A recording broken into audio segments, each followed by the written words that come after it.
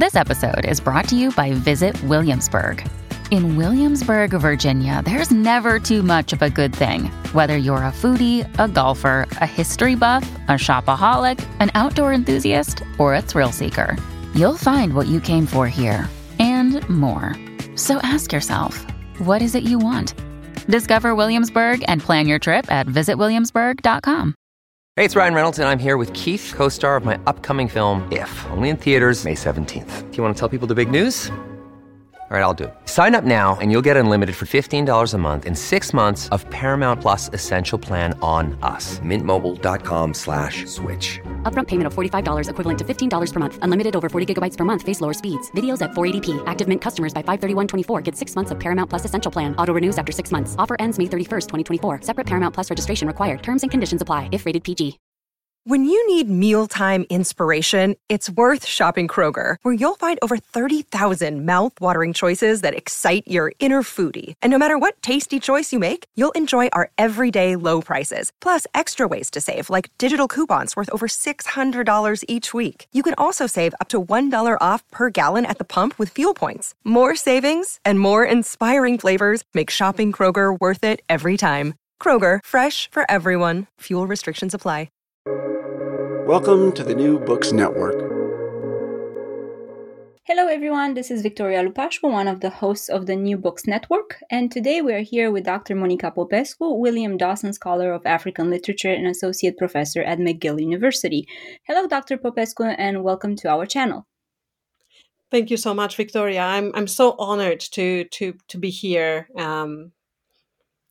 We are honored to have you, and I really want to thank you for agreeing to talk to us about your new book, At Pen Point: African Literature's Postcolonial Studies and the Cold War, published in 2020 by Duke University Press.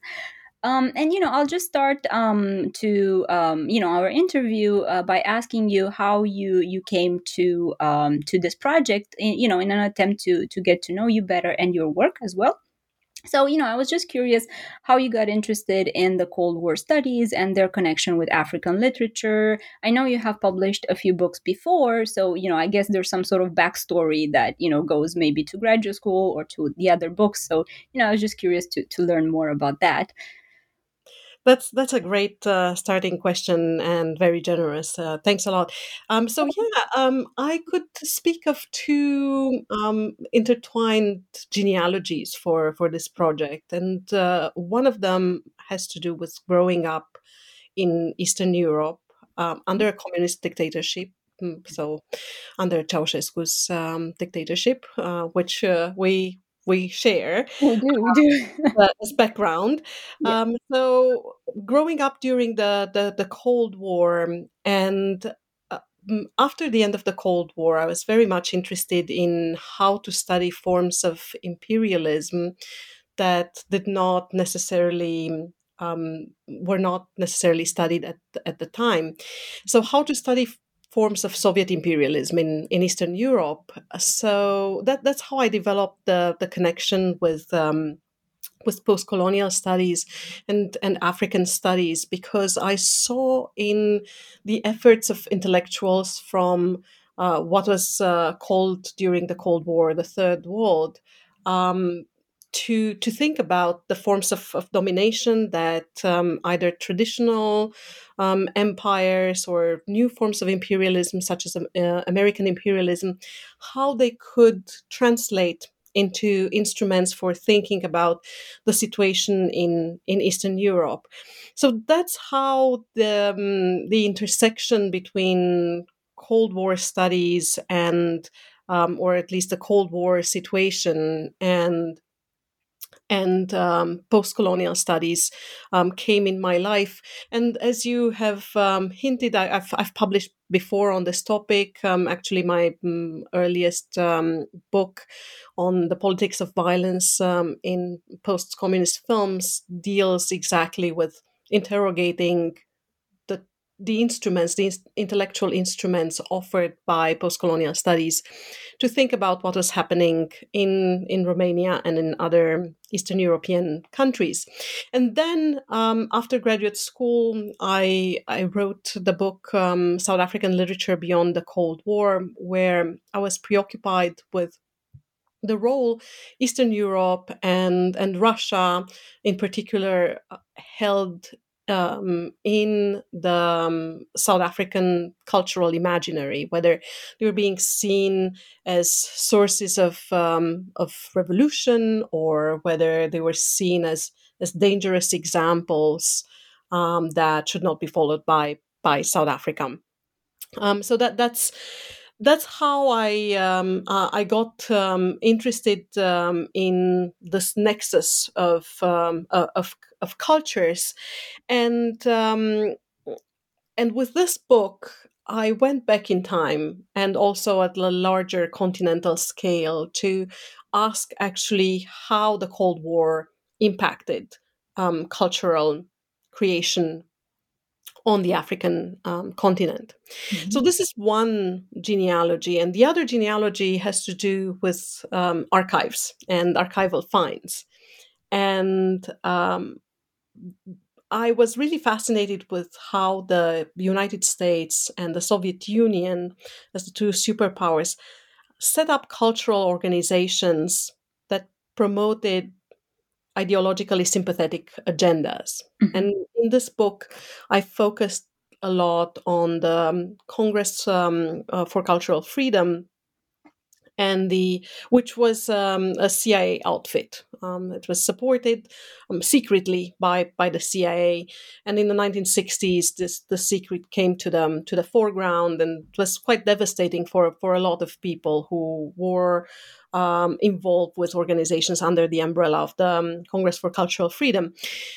And on the other hand, I'm interested in the Afro-Asian Writers Association, which was set up as a kind of follow-up to the Bandung Conference, and therefore it was in some ways seen as non-aligned and trying to navigate the Cold War turbulent waters, but which fell under the influence of the Soviet Union, which provided a lot of support, and I was really interested in how we can kind of like reconstitute the archives that emerge around these institutions, especially that the Afro-Asian Writers Association archives were dispersed because of the situation at the time in Lebanon, where it was headquartered for a time, and in Egypt and in Tunisia. So a lot of materials were lost, and I tried to assemble a lot of materials myself. And on the other hand, it's startling to see that all the documents pertaining to the Congress for Cultural Freedom are so well archived at the University of Chicago, and the archives are staggering in magnitude. So there's also something that has to do with the traces, the cultural traces of this conflict, and how we can find them. And I give an example in the introduction of finding a document as I was trying to find information about the 1958 Afro-Asian Writers Conference in Tashkent, in Uzbekistan. Yeah. And searching online, I found a NATO report on this conference. And my question was, how is it possible, that a military organization is interested in cultural event that is for and about African and Asian writers? But obviously, culture had an important political and strategic role. It was seen in this way by the superpowers and their respective allies. And that's something that I became very interested in exploring and following through these two main cultural organizations that I named, the Congress for Cultural Freedom and the Afro-Asian Writers Association, but also with writers who tried to forge an independent way without any tutelary kind of institution. So yeah, that's pretty much the story of how the book was formed, was conceived. That's a very fascinating story. And, it does bring us into the conversation about the book, but it also shows, how much is there left to be discovered and talked about, and maybe looking forward to a next book, from the same genealogy, I hope. But Yeah. I'll ask you about that at the end of the interview.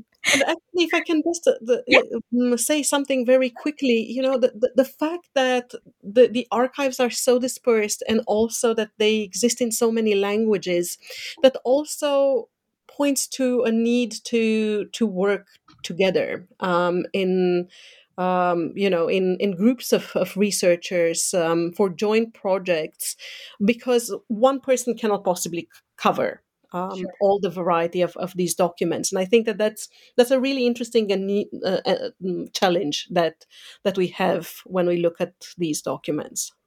Absolutely. And you addressed this in the book as well, right? The bounty of and the multi-format and the multi-language type of approach that this type of exploration requires. And I think it's the academy, specifically in North America, has been veering towards more, interdisciplinary or collaborative type of projects, and I really hope it will happen in this type of nexus as well. Yeah, Yeah, exactly. and yeah. Sorry. No, I'm. Okay, then with that hope, and I really hope it happens, and in my own field as well, but in general I hope that we can come together and collaborate. And with that in mind, I'll just jump into two questions about the introduction, and I'll preface that by saying that the book comprises of the introduction, of course, and conclusions, and two parts, and they are just perfectly balanced between two chapters each. So, in the first few pages in the introduction, called Genres of Cold War Theory, Postcolonial Studies and African Literary Criticism, you mentioned the title at Penpoint and hold that the book aims to bring decolonization and Cold War narratives together.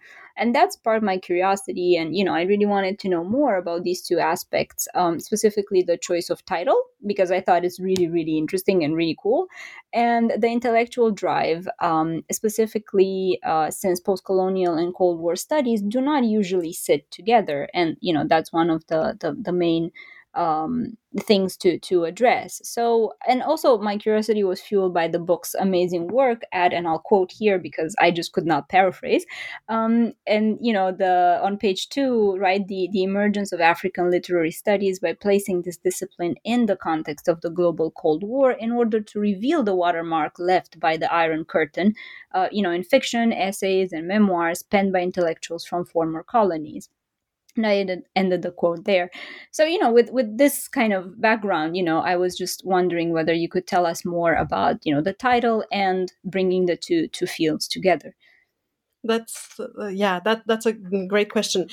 So the title, I'm indebted to Ngugi wa Thiong'o, the very important Kenyan Mhm. and now living in American writer and intellectual, and he has a collection of essays called Pen Points and Gun Points, and I was very much inspired by this idea of writing at pen point, Mhm. and what it means to kind of weaponize the pen in order to obtain aesthetic independence, to decolonize the mind, again, to borrow from his very important work.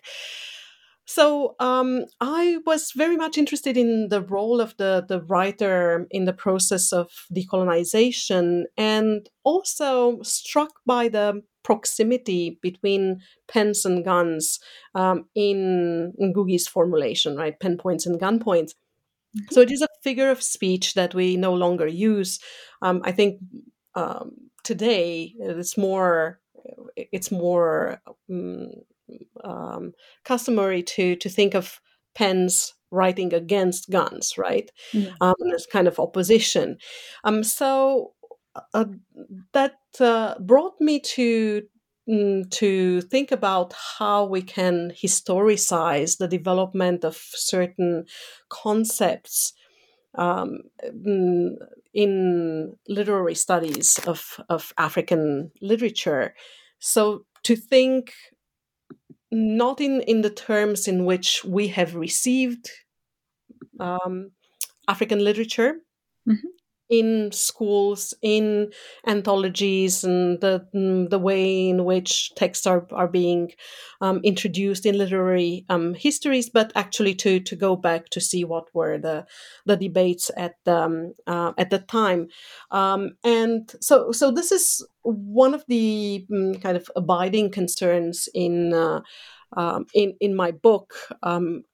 I was interested in what were the debates from the 1950s to the 1980s, and I was struck also as I was writing the book. I was struck by something that Jeffrey Byrne wrote from a historical perspective about forms of statehood in Africa at the time of decolonization. And he said that it was not a foregone conclusion what forms of statehood the new countries would take, whether they would be liberal democracies in the shape of or inspired by the Western world, whether they would be socialist countries, whether they would be regional federations, right? So at the time of decolonization, and because of the options offered by the Cold War, there are several possibilities. And in the same way, we cannot assume that, I thought, that we cannot assume that the literary forms that emerged on the African continent were predetermined. That, of course, we know which were the influences, that colonialism tried to shape literary forms. For instance, if we think about the importation of the novel and certain forms of poetry, that also the new superpowers tried to influence cultural production. We can think of how the CIA promoted abstract expressionism as an artistic mode across the globe to express freedom, right? Creative freedom. And of course, all the irony and the fact that they were sponsoring that cultural form, or how cultural institutions supported by the CIA, such as the Congress for Cultural Freedom, promoted modernism, and also, of course, on the other side of the Cold War equation of the Iron Curtain, the Soviet Union promoted socialist realism and committed art. So these are kind of competing forces at the time. And one of the goals of the book is to retrieve the conversations, the burning topics, and the positions that writers were taking at the time, and how African writers navigated the treacherous landscape at the time in order to forge decolonized literary forms. So, in the book, I focus on conversations about the function of the writer in society, debates on modernism and realism, the aesthetic transformations in the career of a writer, things like this. So that's how I was trying to bring the two fields of knowledge, post-colonial studies and Cold War studies, together. Yeah, I mean, I think it's actually very nicely done in the book. I mean, you do it very, very, very nicely there. And I do have questions about it as we go through the chapters in order. And I found, at least, I mean, I don't know if this is a largely held opinion, but I found a lot of key terms, right, and key moments that the book revolves around. And I was wondering whether we could talk a little bit about these, when we're bringing development, independent and collective, and intersectional post-colonial studies and Cold War scholarship together, for our audience, whether we could mention these. And I was asking because the book proposes a redefinition of some terms, and I thought that's a very, very important contribution to the scholarship that exists right now on this topic. Right. Thanks. Yeah, so if we think about how the two fields have developed separately in parallel, and it's striking because they cover the same period, and they should have been in conversation, I think, earlier. Yeah. So the Cold War studies developed as an American scholarly discipline, and it was as a result focused single-mindedly on the conflict between the United States and the Soviet Union, and countries from the Third World were being treated as disposable pieces on a chess board. Right. But of course, the Cold War, the very term is a misnomer because it was cold only for the first and the second world at the time, Yeah. and it was the third world countries that who were in the throes of decolonization at the same time, who actually experienced hot conflicts, right? And some scholars have termed those proxy conflicts. But I think it's really important um, to to take a large view of the conflict in global terms, and to understand how the countries from the African continent, in my case, contributed to the discourse about the conflict, and to the topics that were under debate, and especially from a literary perspective, how the writers understood their position and their role as writers at that time. And since you asked about kind of like key moments in the development of the field, the historian Odd Arne Westad's book, "The Global Cold War," which came out in 2005, was a landmark study that changed the discussions from this focus on USA and USSR to look at the entire world and how the Cold War played out. So this is the Cold War side of the equation. From the other side of the equation, post-colonial studies, well, the discipline was institutionalized, if we can say that, or it flourished and then became the writings became anthologized in the 1980s and 1990s, right? Especially the 1990s, right at the end of the Cold War, we have this flourishing of anthologies and handbooks, and this was happening concomitantly with the growth of post-structuralist approach in the academia. And the result is that is a view of decolonization that was institutionalized, that is mostly cultural, and which was also dismissive of earlier decolonization writings as being too Marxist or too economist or too political, right?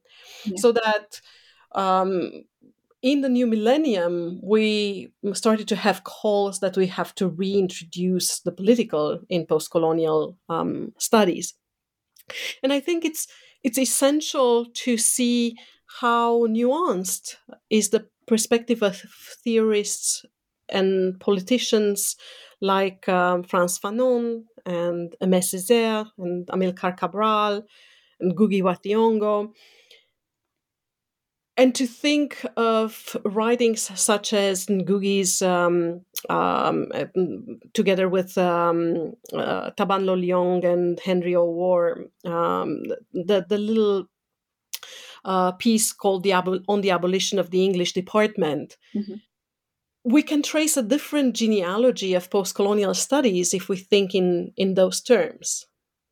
What Apollo Amoko has called the Nairobi Revolution, that is this transformation of education through decolonized perspective, is definitely something that we need to take into account in a genealogy of post-colonial studies, and is not what was being written in books that were treating the history of the discipline in the 1990s.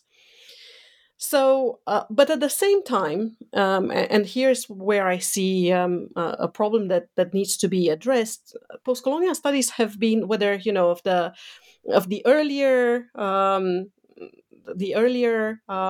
form of postcolonial studies or the 1980s, 1990s form, they were focused on Western forms of domination. Right. And of course, there's a very good reason for that, given the history of Western colonialism. But they were not being mindful of other forms of domination, such as Soviet domination, Mhm. which was happening in parallel.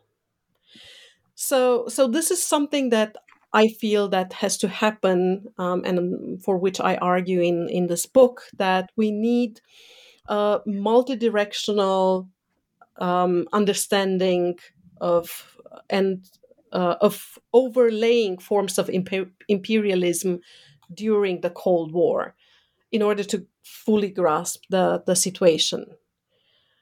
So that's pretty much where the argument in my book goes. Right, absolutely, yeah, and I mean, I saw it in the book, and I also agree with it. So it was very interesting to kind of relate in that sense with the book, and I think more about forms of imperialism and domination. Also in other parts of the world, as Latin America or Asia as well. Right. Especially, and then the kind of redefinition of, for instance, I'm thinking of your research interest, the redefinition of where China was as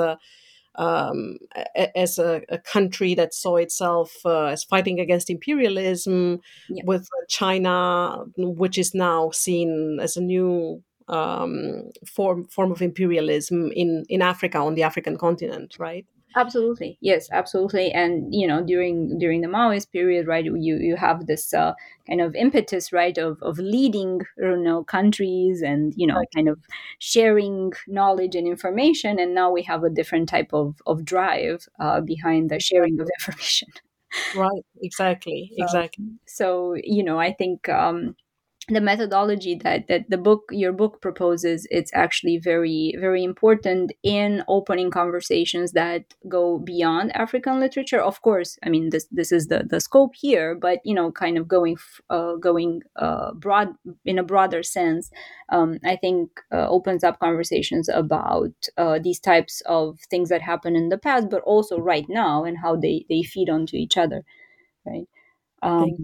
I think the right. So part one here entitled African Literary History and the Cold War, as we mentioned before, contains chapter 1 and 2, and takes a closer look at the most important literary debates alongside their venues happening as African literature was gaining more ground as a scholarly field. And I think this is where the transition might have happened to this question, like, oh, okay, so we're talking about the historicizing of these debates as we have to. And in the first chapter, entitled Pens and Guns: Literary Autonomy, Artistic Commitment, and Secret Sponsorship, we follow the role of the individual writer as a pivotal figure in directing cultural production and in making cultural and historical decisions, in digesting how the Cold War atmosphere unraveled itself, and while writing towards canon formation. And I think canon formation here, it's a very important term. And my question was related to the ways in which the Cold War, was present. Like, how did it feel to the individual writer, and what prominent literary venues were under scrutiny at that moment, and the role of the committed art in the third world, as you mentioned also before when we were talking in the introduction. Right.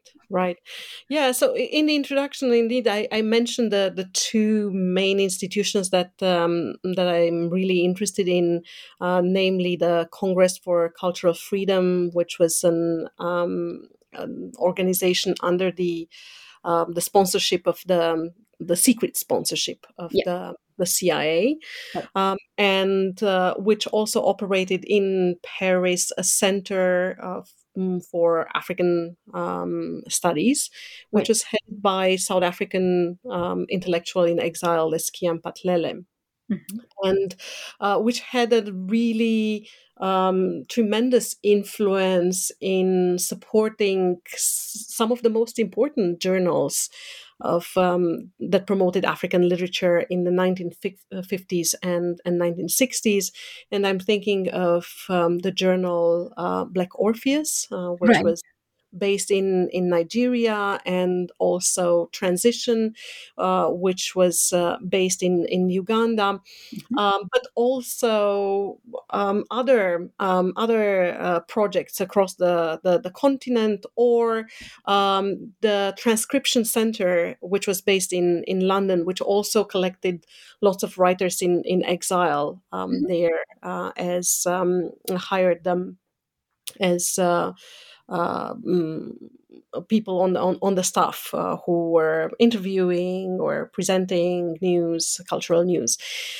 So those were some of the venues, along with the conferences that were sponsored by the Congress for Cultural Freedom, and actually the first. The first conference of African writers, which took place in the Uganda, at Makerere College, is a landmark for the kind of discussions that were taking place at the time, and and some of the discussions that were being held at the time had to do with what is the position of the writer.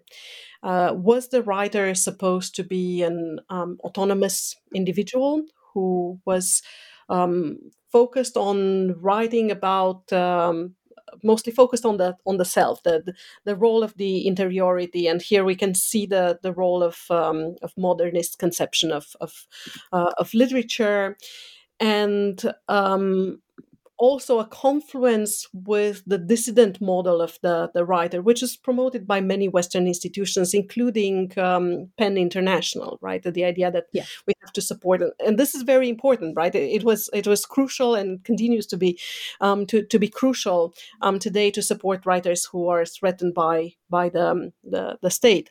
Yeah. So the an idea of the function of the writer as a naysayer to the government came to the forward as a result. Mhm. And this was an idea that was supported mostly by Western institutions, and definitely by the Congress for Cultural Freedom. And on the other hand, we have a model supported by the Soviet Union, but it's also based on a Western tradition of littérature engagée, right? And we can think of Sartre, and a French tradition of thinking of the committed writer. So they promoted this idea of model of commitment. The writer was not just a private person, Right. but writers were citizens, workers, like any other participants in society, and they had a duty to contribute to the transformation of society. That art was supposed to conscientize the population, and we see this idea taking putting out roots and developing in the Afro-Asian Writers Association, which, as I mentioned earlier, started as something that was supposed to be independent, but the Soviet Union managed to organize some of the most important of its conferences in the Soviet Union, or sponsored um, the meetings of the writers, and of the directing bodies of the organization. So that's how this discussion about the function of the writer, which might have been separate from politics, otherwise it was actually very much influenced by the superpowers. Mhm. And that's one of the things that I'm looking at, and that chapter starts from a conference that was held in Sweden, where in the early 1960s, where writers were debating whether they should stick to their writing implements, or they should literally or symbolically take up arms. And South African writer Alex Laguma was one of the proponents of, we have to take up arms and to think about the role of the committed writer. And because, of course, he was coming from South Africa, where the situation was dire, and he had barely managed to escape into exile. Of course, this was the position that he was espousing, but also because he was a member of the ANC and of the South African Communist Party. And that also meant that this orientation towards a Soviet model of thinking about the function of the writer. Absolutely, yeah. It's fascinating to see how these positions, right, were adopted, and how the Cold War and the dichotomy there, right, played into the assumption of these positions, and how books and articles were written with this in mind. And the creation of aesthetic world systems, as you show in the second chapter, where you debate you demonstrate, right, how the idea of modernism and realism transformed. Right. So in the title, right, Aesthetic World Systems, Mythologies of Modernism and Realism, right, we see right from it that this dichotomy was present, but you bypass it, and you zoom in on the mythologies of realism and modernism as they were sedimented into literary consciousness, owing to the aesthetic world system set by the superpowers during the Cold War. And I cited from page 26. So, I was wondering how these mythologies explored by writers such as Micere Mugo, Louis Nkosi, and the others, how do they play out, and what are some of the theories of world literature that got formulated on the African continent in the 60s and 70s as a result, right, of all of these tribulations? Right. So the chapter starts from the realization that modernism and realism were not free choices on a platter, so to speak. Mm-hmm. On a display in a display window where modes of writing are being free to choose, but that during the Cold War they came to be associated with the USA and their allies, and the USSR and their allies, respectively. Mm-hmm. So what I am tracing in this chapter is a forced dichotomy. You are with us, and you still support experimental writing, exploring new forms, or you are against us, and you focus on the political message, and you see realism as some kind of transparent mode of writing that can convey that political message. And of course, this is a very reductive understanding of modernism and realism, and that's why I talk about the mythologies of realism and modernism, the perceptions, the narratives that were formed about them. And what I noticed looking at how these writers, many of whom were also writing theoretical essays at the time, for instance, Louis Nkosi and Ngugi wa Thiong'o and Meskia Mphatlele, right? They're not just they don't just write fiction, but also essays, and in their essays we start to see the formulations, the developing formulations about modernism and realism. And what I was struck by is that there's a kind of entrenchment of ideological and aesthetic positions from the late 1960s onwards. And I think that it has to do with the revelations about how the CIA had tried to influence cultural production across the globe, not just in Africa. The Congress for Cultural Freedom had outfits in so many countries around the globe. So the realization that the superpowers, and with the Soviet Union, it was even more overt and easy to see that they were sponsoring certain journals, certain conferences and associations. So it was the realization that the superpowers had a hand in shepherding certain forms of art that in some ways also led to a further kind of like tightening of ideological or dichotomization of ideological positions, and I was supposed, I was surprised to read a paper written by Michele Mugo in the 1980s, in which she talked about two types of cultures. So I'm quoting. She said, "Utilitarian pro-people culture can be liberating and fulfilling. Show, parade, anti-people culture, on the other hand, can be decadent, suffocating, oppressive, and enslaving towards the oppressed." Right. So that's a kind of very simplifying way of thinking about how modernism and realism ally with for the people or against the people. And it's even more striking because in my conversations with scholars who work, for instance, on South Asia, I understand that their modernism was very important in the process of decolonization. So a completely different role and position of the realism modernism debate.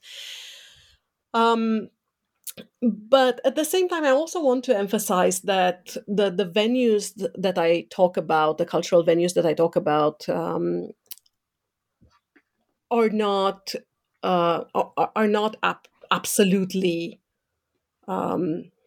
Manichaean in their approach. For instance, Luis Nkosi published both in Lotus, the journal of the Afro-Asian Writers Association, and in Transition, which was funded by the Congress for Cultural Freedom. Eskian Patlele had appeared in some issues of the journal Lotus, but he was the head of the Africa Center of the Congress for Cultural Freedom, right? So, of course, there are all these crossovers, and which even more makes us think that we are dealing with mythologies of modernism and realism, with narratives about these modes of writing rather than concrete implementation of them. Right. And then, they get, reproduced and reinterpreted, right, in a certain way from their position of mythologies, right, of real. Right.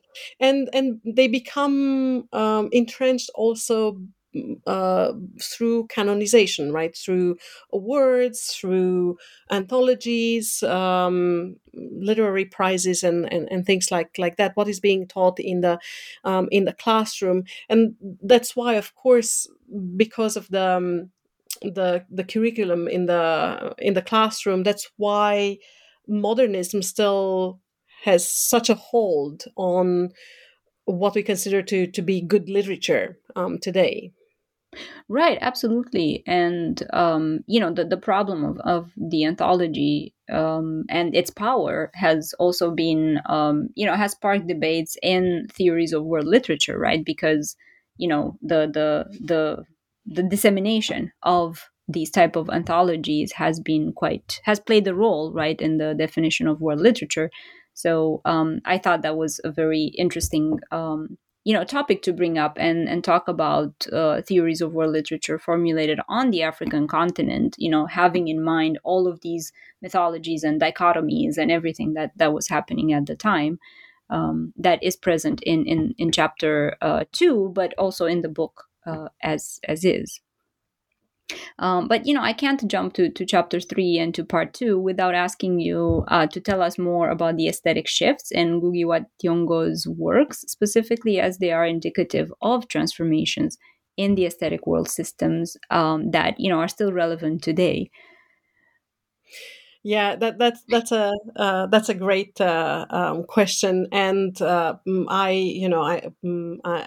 admire his career so much because it's also indicative of how writers were able to navigate the Cold War and to finally forge independent, decolonized forms of writing. Again, to borrow his Decolonizing the Mind title. How they were able to shake off models from abroad, because when he started writing, because of the influence of the models that he was being taught in college and in graduate school, we can trace a modernist influence in his early career. If we look, for instance, at an amazing novel, A Grain of Wheat. Scholars have pointed out that there are parallels with Joseph Conrad's Under Western Eyes. And yet, the parallels are there, definitely. But what is even more striking and interesting is that Ngugi felt that he needed to revise the original form of the novel, which was published in 1967. And in 1986, the novel was republished with some revisions, and those revisions are trying to dampen the influence of modernism and to kind of clarify the political message of the book. And I thought that's quite striking. Sure. And the next novel that he published after A Grain of Wheat, Petals of Blood, he stated in an interview that it was influenced by Sholokov's And Quiet Flows the Dawn, which is considered to be one of the masterpieces of Soviet socialist realism. Right, I'm not so convinced that necessarily that's the case in the novel, but I think that the kind of aesthetic alliance that he establishes there is really important. That he wants a novel that is not beholden to Western forms of writing, and instead of allying it with Soviet socialist realism. And from there, then, there's another transformation in the next novel, which is Devil on the Cross, and which was published in 1981 in Gikuyu. It's his first novel that he published in Gikuyu and was then translated into English and other languages. And in that novel, we start to see the influence of oral narratives and African forms of storytelling combined with social or socialist realism.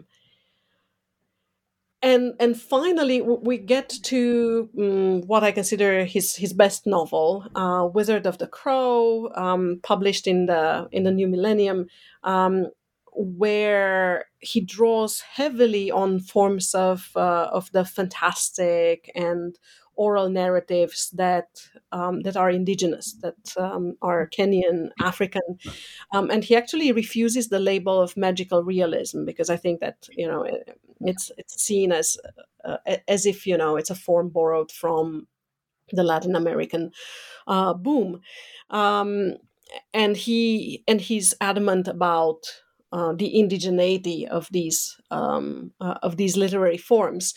So I think that his literary career is fantastic in kind of seeing how he was able to shake off the influences from abroad in order to find the best form of the novel to serve his his cultural purposes.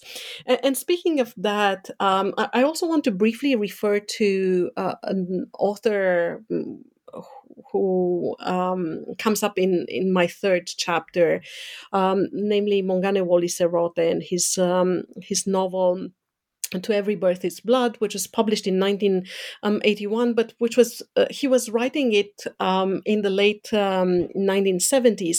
And the novel has quite a striking shape because it starts in a modernist vein with a kind of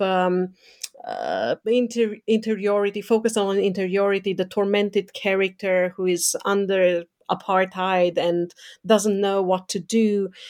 And it's clear that that kind of internal turmoil for Serote is not something that is productive of any kind of social transformation.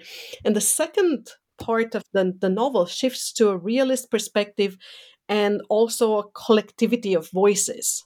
So this kind of polyphony it also speaks to the role of people joining forces in the anti-apartheid struggle. And from what I've read, this transformation happened, this shift in the middle of the novel happened because of the influence of the 1976 Soweto uprising and realizing that there is a possibility to fight apartheid effectively if people join forces together. That's one of the things that I find quite striking, how modernism can be discarded as a mode of writing that is not sufficient, that is not representative of the struggle against forms of domination and the form of realism, socialist realism, is instead embraced. Yeah, I was very struck as well as I was reading through chapter 3, and by the examples as well. And I think it also speaks to the urgency of matters happening on the ground and happening right internationally as well, that the authors feel right in their very bones and make these decisions, of course aesthetically and of course culturally, but there's also this type of immediate urgency that we can feel through the writing and through the novels they write, that gets communicated in these shifts and in these choices that they make, that for me were quite striking and important to the moment that they were going through, but also for today, right, that we see transformations happening as well, specifically in the streets. Right. And that brings us, seamlessly to chapter 3,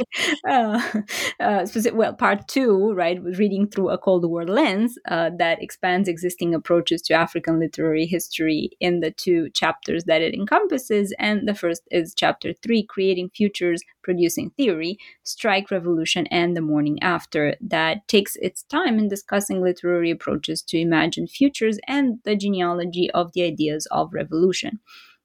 And my question here refers more to the futures and how did they look like, and how did the idea of revolution change over time and through the works of canonical writers?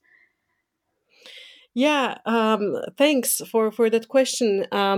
So when I was writing that chapter, I was very much interested in how African writers help to theorize ideas of revolution and social transformation, and I was writing against the problematic assumption that revolution has a stable meaning, and that there are certain models, whether it's the French Revolution or the Haitian Revolution, or the temporally the most proximate one, the Russian Revolution, that influences people in on the African continent or elsewhere in the world.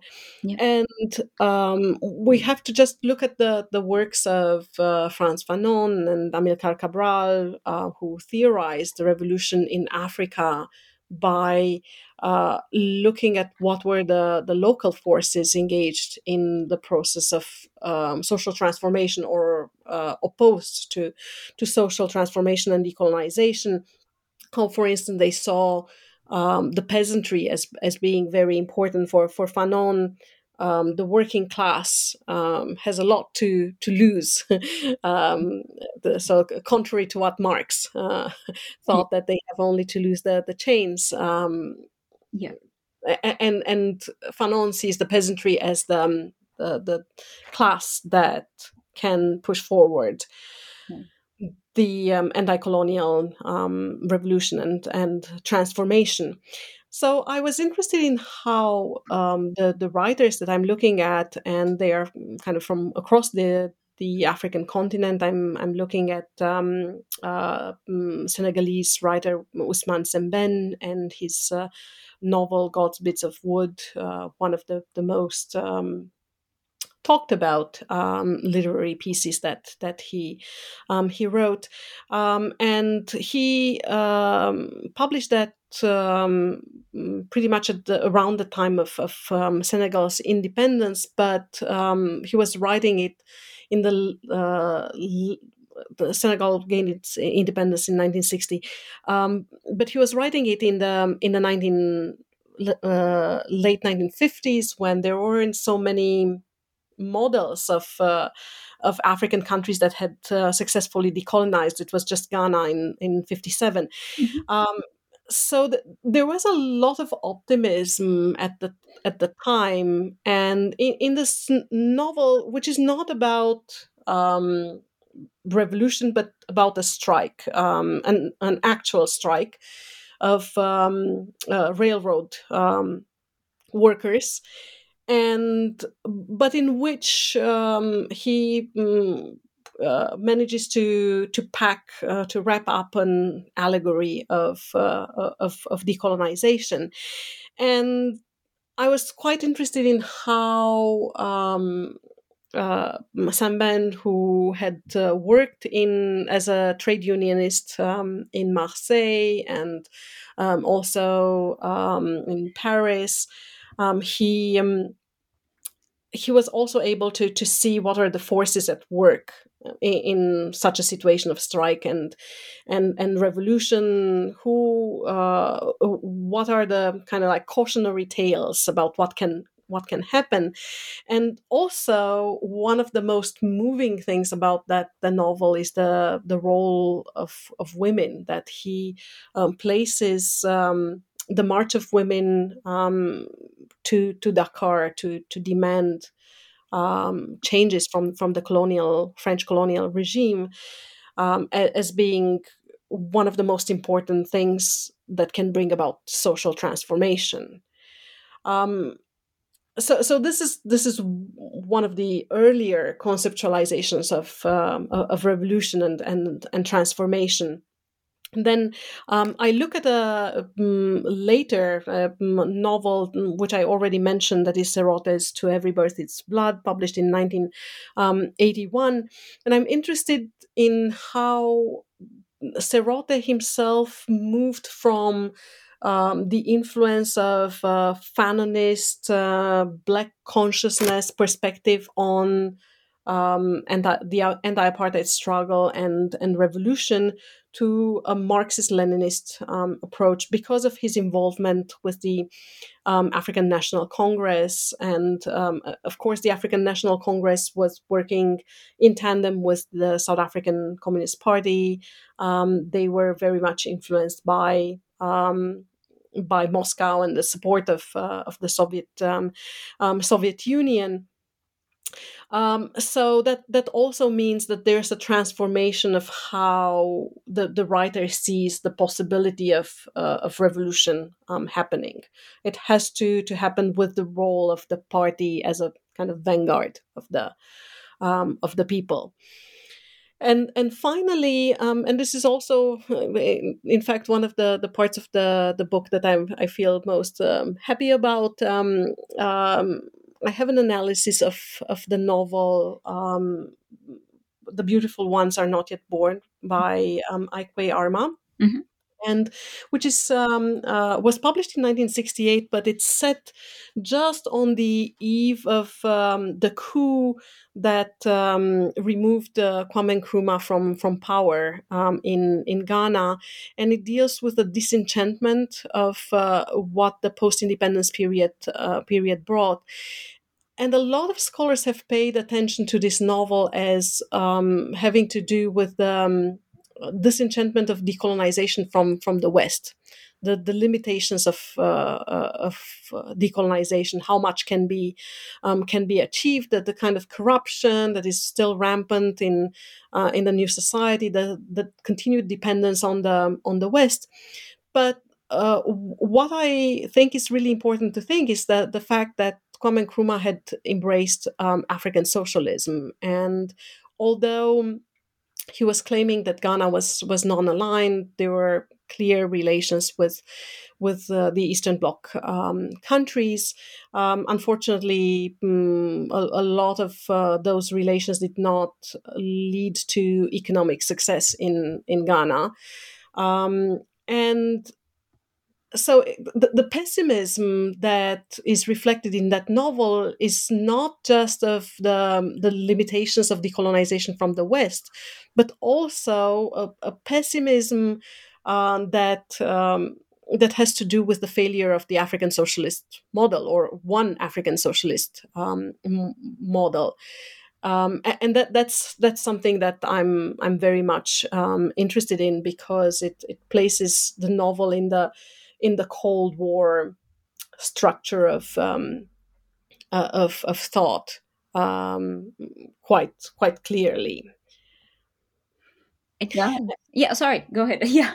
No, I just wanted to say that. Sure. Yeah, in these three novels, I'm interested in what I call effective temporal structures to think about how writers conceptualize on a smaller scale how the future can be envisioned, and what are the constraints that have to do with the class that they come from, the political organizations to which they might belong or not, or the philosophical influences that they are under, and how all these factors add up in order to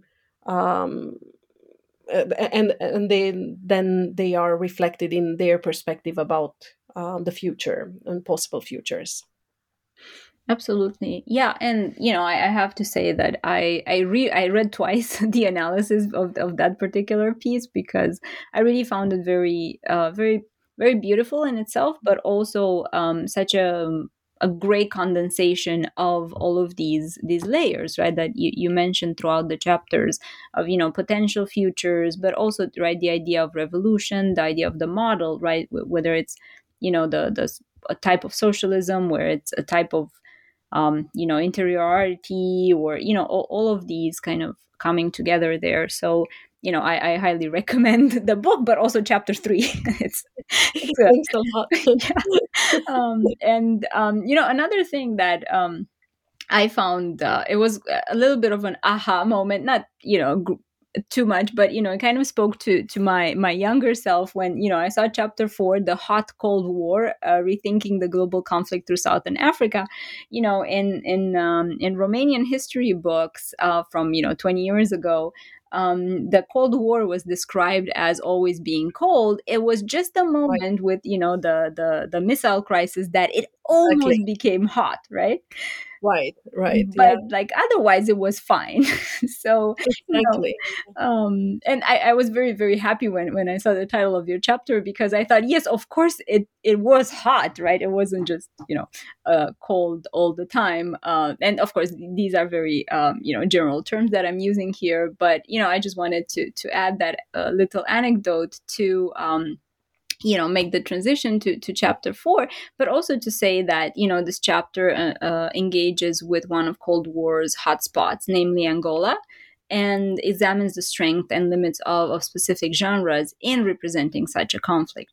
And, I just wanted to hear more about the authors in this chapter and how they contextualize the global conflict at hand as, coming from the spot of actual conflict. Right. One of the things that I've tried to do in that chapter is to actually think across to literary traditions that are usually studied separately, namely the Anglophone tradition in South Africa and uh, the Portuguese language tradition, the Lusophone tradition in Angola, and because of the language differences, right? That's one of the reasons why they are kind of like compartmentalized, and I think that that's quite problematic because we can't really understand the conflict in Angola without having this kind of regional understanding.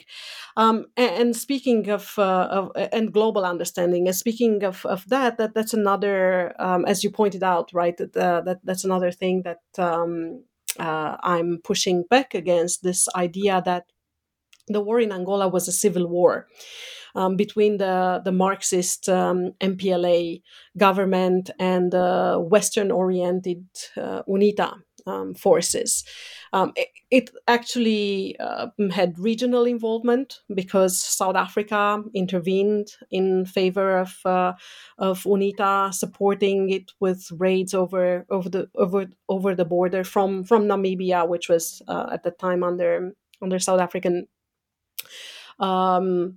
control as Southwest Africa, and also the African National Congress and other liberation movements from the area participated on the side of the MPLA, but also there was global intervention as well in the conflict because Cuban forces participated in such large numbers. There, actually, the striking numbers considering the size of Cuba and its ability to intervene in conflicts, and both direct and indirect support from the Soviet Union in support of the MPLA government, mostly with technical and political support, and also from the CIA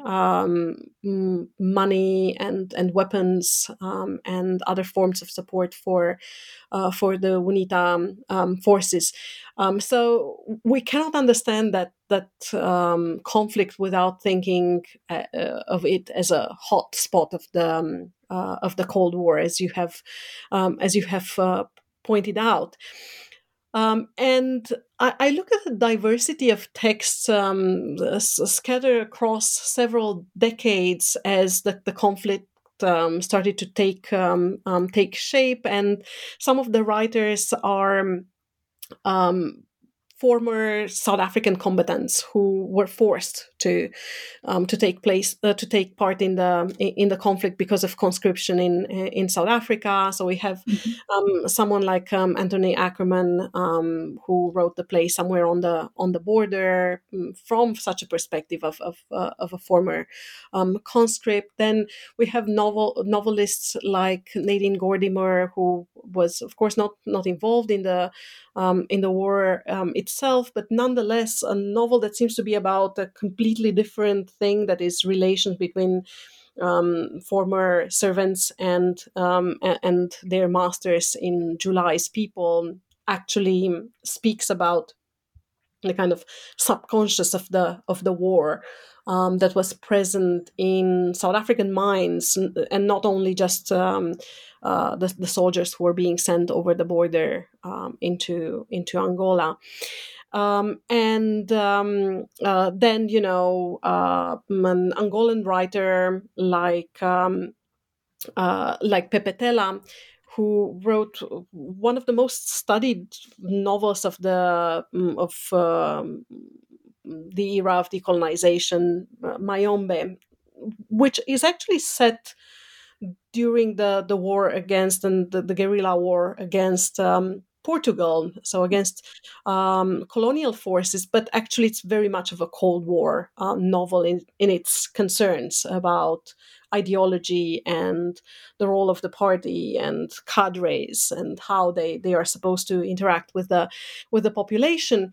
And its counterpart by Susa Jamba, the novel Patriots, which was written from a pro-UNITA perspective. So we have the two parts, and they seem to agree about the fact that there's a lot of ideological battle between Western and pro-Soviet forces. And also more recent texts by South African and Angolan writers such as Nick Mlongo, Way Back Home, and Onjaki, Grandma 19 and the Soviet Secret, which look from backwards, from a contemporary perspective at the conflict. And it's quite interesting to see how they are turning towards forms of the fantastic or magical realism in order to be able to grasp the complexity of that conflict. So these are some of the things that I wrestled with in that chapter.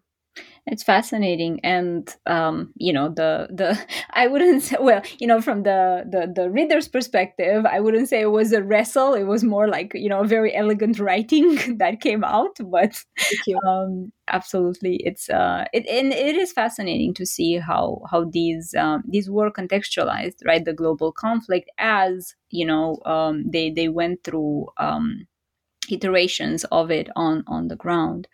And that brings us to the conclusion: from post-colonial to world literature studies, the continued relevance of the Cold War. And here we see that and we learn about the importance of a Cold War lens for a more intricate understanding of post-colonial literature. And here I would like to invite you to expand a bit on this particularly, and also emphasize the role African intellectuals had in the development of cultural theory and world literature. Yeah, definitely. So one of the things that I'm also thinking about right now is how post-colonial studies as a paradigm for the study of African literature and other literatures from the global South has started to disappear from the foreground. Right. In the new millennium, and concurrently we also saw the rise of the world literature paradigm. Right, it's quite a productive enterprise right now. People are writing lots of books on world literature. Yeah. And so for me, one of the concerns is to what extent the Cold War has helped propel a certain form of post-colonial studies, as I mentioned earlier, pretty depoliticized form of post-colonial studies influenced by post-structuralism, which became anthologized in the and institutionalized in the 1990s, so right at the end of the Cold War, and that depoliticized version had a lot to do with the hesitations of scholars, of theorists, to be seen as being partisan, to be too political, which was being seen as problematic during the Cold War, and that also means, of course, that, as I mentioned earlier, we need to retrieve the influence of scholars and writers who were not afraid to take a much more political perspective in their approach to decolonization, and to place their voices squarely at the center of a history of post-colonial studies. And I'm thinking, of course, of the efforts of Ngugi wa Thiong'o, and the book that I mentioned several times by now, Decolonizing the Mind, also his collection of essays, Moving the Center. So these are very important, to think about post-colonial studies.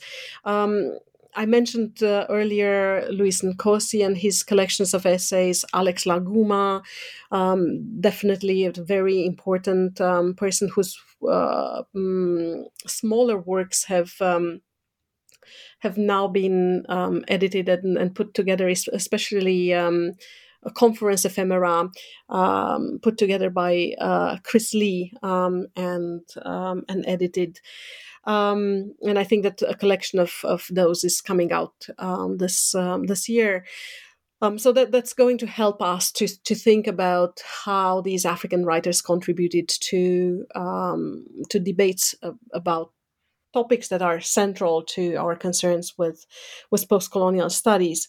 And in the same way, we can think about the influence of African writers and scholars to conceptualizing world literature and thinking beyond some kind of very cheerful, optimistic view of world literature as being this happy collection of literatures and representation of all the voices of the world. And what are the challenges of that representation, right? Because of course the contributions to world literature happen through certain institutional channels. And we have to think of the relationship between forms of sponsorship and the ability to reach out an international public and visibility. And again, we can look at African writers and what they had to say about these mechanisms of visibility and the corrective ways in which we can understand world literature in more complex terms. And I want to recommend warmly to everyone Ngugi wa Thiong'o's book, Global Ethics, which aims to think in dialectical terms, but with the globe in mind, so that each center on the each point on the globe can be a center from which we can think about world literature and its relations and the relations between writers. Yeah, and if I may, I would add that that's a very important book to think about one's own position in terms of analysis of cultural production itself, and if we are to think of the global brain drain, whether it's towards the west or going towards east, or nowadays, or just thinking about these issues. I think it's a very important book that, at least for me, was quite foundational in graduate school. And it's coming out of the Poor Theory collective that at UC Irvine, that of which Ngugi was part. Mm-hmm. I would follow you in recommending the book, and I also take the opportunity to ask whether there's something you wanted to add in addition to what we already covered here. Oh, well, I think that what I would add is to say that a book cannot be written, in solitude. So what I would really add are my thanks, my thanks to my parents, to my partner, to my family, to friends, to my intellectual interlocutors, and I'm so grateful for the people who invited me to give talks at various universities, from NYU to Penn State, where I met you. Yeah. to Harvard, to Yale, University of Witwatersrand in South Africa, and University of Stellenbosch, and University of Nairobi. Also to my colleagues at McGill. And also, I want to mention quickly two people who were writing their books at the same time as I was writing mine, and I want to warmly recommend their books. That's Bhakti Sringarpure's Cold War Assemblages, and Rosen Jagalov From Internationalism to Postcolonialism, which I think that are really important contributions to thinking about the Cold War and African literature or other literatures from the global South. Absolutely. And, if they're not on New Books Network yet, I hope to see interviews very soon with them there. And yeah, and let me add that I'm very grateful, of course, to my editor Elizabeth Auld at Duke University Press, and to the people who have endorsed the book, especially to Jean Komarov at Harvard, and to Ngugi wa Thiong'o. Yeah, absolutely. And I think it's actually a very important a thing to do that maybe sometimes we're not propelled to do enough to thank our transnational villages that help us, right? It takes a village to write a book. I think it's a very important thing to do, and I totally endorse that, and I'm happy you did it. So, speaking of that, as a last question, because we've taken a lot of your time, I was wondering, how and what is the next project, and how is the support network, right, involved in it. So what are the next projects or the current projects? There are several things on that are kind of like in the process of shaping up right now. One of them is a shorter book, an intellectual biography of Ngugi wa Thiong'o, and I feel really happy to be working on this. Great. But I'm also working with several research groups, for instance, exploring world literature. I'm dipping my toes into the digital humanities approaches to see what can come out of that. Great. And I have a wonderful group based both at McGill and with collaborators from other universities in this respect. Mm-hmm. And also a project on global socialisms. And I'm not yet sure how these two are going to intersect in kind of longer books, but they are hopefully going in that direction. That sounds great. And, I really hope to see them, flourish, and, to invite you and your colleagues back to New Books Network in the future. Thank you so much. Thanks a lot for this. Absolutely. So thank you very much. And I really look forward to reading more that will come out, I'm sure, in the next few years. Thank you so much, Victoria. Thank you.